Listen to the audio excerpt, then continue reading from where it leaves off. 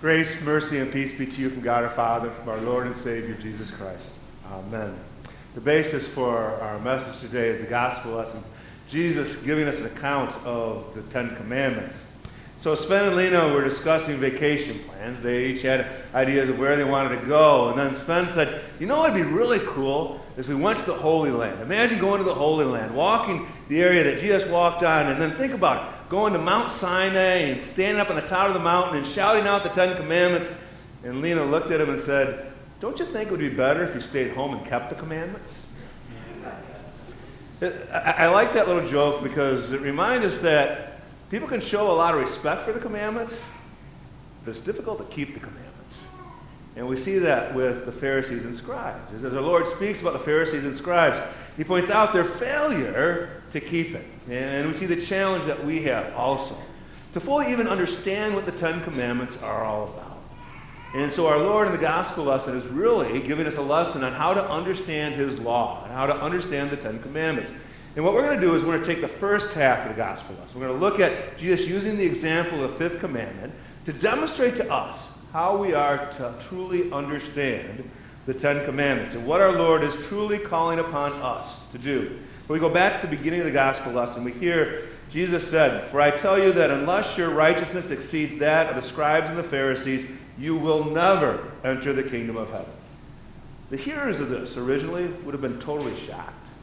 When they think about the scribes and the Pharisees, they think of people who were righteous. They were the ones who were experts in the law. They knew it backwards and forwards.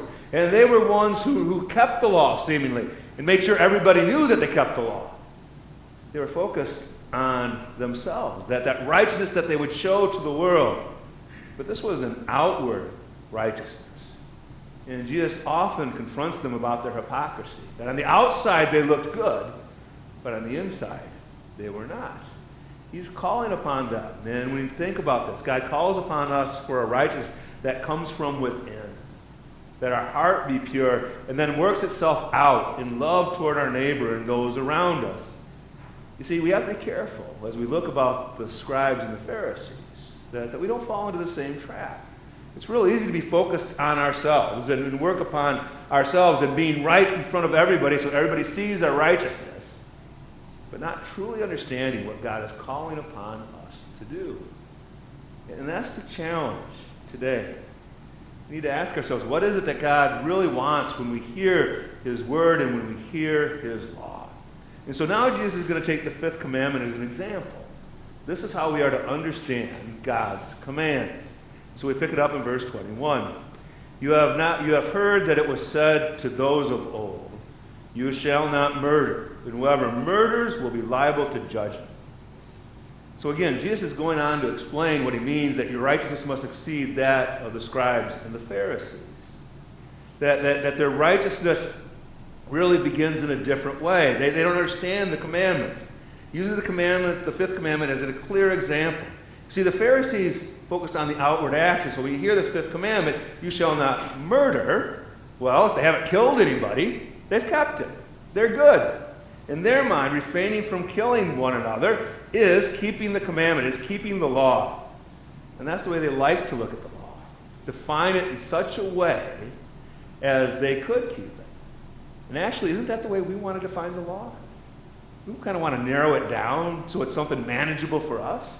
It's kind of nice to look at the fifth commandment as just not killing somebody, because then we've all accepted it, right? We've all done that. Or we haven't done that, hopefully, but we've all kept it easily. But our Lord points out that that's not the main point. That this commandment really, truly, is about loving your neighbor.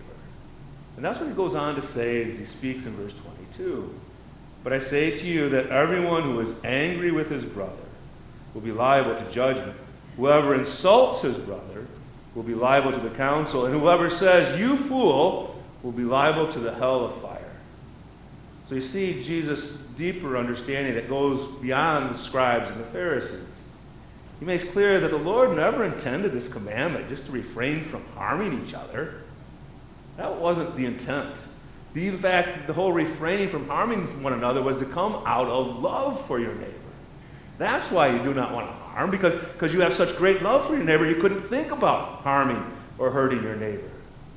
And with that understanding, we see that anything that is done out of anger, out of hatred, out of disdain to the people around us is breaking this commandment. In fact, anything that is not done out of love, whether it's your words, whether it's your thoughts, or whether it's your actions, is a breaking of this commandment.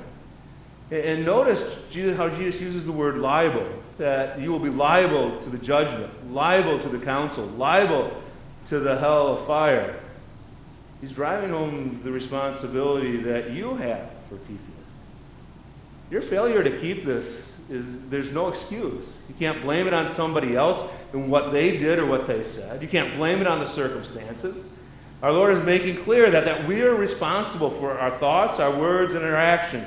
There's no one else that we can turn to or we can blame. We're the ones guilty of breaking this commandment. And this is very convicting, isn't it? In our surface reading of the fifth commandment, we like to think, well, we're not murderers. We couldn't even think of ourselves that way, right? That's for really bad people. We'd never do that. But then you hear Jesus say that if you're angry with your brother, insult your brother, call your brother a fool. Done any of those things? Been angry? Insulted anybody? And think about what people call one another. Fool isn't exactly on the extreme case. Really, it reminds us how much we have failed. And our Lord even heightens this by the term brother, right? That he drives home the severity by using this term of relationship, right? That when we do these things to anyone, we're actually doing it to a brother or a sister. That we are called to be in a relationship of love with one another. And when we fail to do that, we have failed in the fifth commandment. We have failed to love as God wants us. We have broken this commandment. And none of us can escape it. Jesus makes this very clear. You can't dodge this one, right? That we are guilty of it. And so our Lord reinforces it as he continues, right? Verse 23, so if you're offering your gift at the altar, and then remember your brother has something against you, leave your gift there before the altar and go. First be reconciled to your brother, and then come and offer your gift. Here our Lord puts out what God really desires from us. His desire for you is to love those who have been placed in your life. And he even gives us a scenario, right? Of a man going to the temple and offering a gift to God, and God saying, no, if you remember at that point that your brother has something against you, you leave your gift. Isn't the Lord saying that there's nothing you can give him that is greater than loving the ones that God has placed in your life? Nothing should take precedence over that. There's nothing more pleasing to God than when we love one another.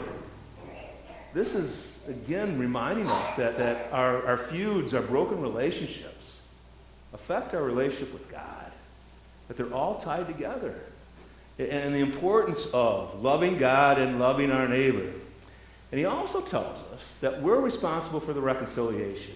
Notice the language. Your brother has something against you. Jesus is saying it's not when you have something against you. It's the situation in which they've done something to you. And the Lord says it's still your responsibility to go to them. That we don't think about, well, who's at fault and what's the problem. If there is a problem, it's upon us to solve it. And notice we're not to wait. He says, leave your gift there before the altar and go. Again, he's making all of our relationships our responsibility. We're not to wait for the other person to make the first move. It's clear, again, that the Lord's desire for us is to love one another and to love all those that God has placed in our life. And he even magnifies it again when we get to verse 25. Come to terms quickly with your accuser while you're going to him to court, lest your accuser hand you over to the judge and the judge to the guard and put you in prison. Truly I say to you, you will never get out until you pay the last penny. Again, the Lord is making us responsible for our own peace. This is more than just advice to get the best deal you can. What the Lord is really saying here is that he wants us to make peace. He wants us to settle things because, again, it affects our relationship with him. And there are eternal consequences. When he says you will never get out, he's trying to drive home that our failure to love has eternal consequences. That those things that block us in our relationship with one another become an impediment to our relationship with the Lord. And our Lord is trying to get us to see and to recognize, this is what I want you to do, to live at peace with all who are around you. This is an easy text, is it? This is a really tough text. This is all law. There is no gospel in here at all. It's all telling us what we are to do. But we do find gospel in the one who is speaking. Because the one who is speaking has done everything that he tells us to do. He saw the broken relationship between humanity and himself. He saw the broken relationship between humanities and brothers and sisters in this world. And he's taken upon himself to put an end to the division. He stepped out. He stepped out and took on flesh, became man, and went to the cross to pay for our sins, to pay for our failure to love, our failure to reconcile, our failure to make the first step, our failure in all these ways in our relationship with one another. He stepped forward and went to the cross so that all of those would be paid for once and for all. And then he stepped out of the grave to bring that forgiveness and righteousness to us. And that's what the Lord does for you today. He comes to you today and forgives you your sin. He comes to you today and reconciles his relationship with you, to fill your heart with his love, and to know that whatever you have done, it has been forgiven. Whatever sin, whatever failure to love, what failure to recognize, reconcile, whatever it might be, it's been paid for on the cross. You are forgiven, and you are made holy. And see, here's where our righteousness exceeds that of the Pharisees and the scribes. Our righteousness isn't our own. Our righteousness is a gift of God. You are holy because you've been washed, you've been made clean, you belong to the Lord. He is the one. And we realize we're never going to keep these commands perfectly. And yet at the same time, we are given the love of Christ again and again that enables us to share.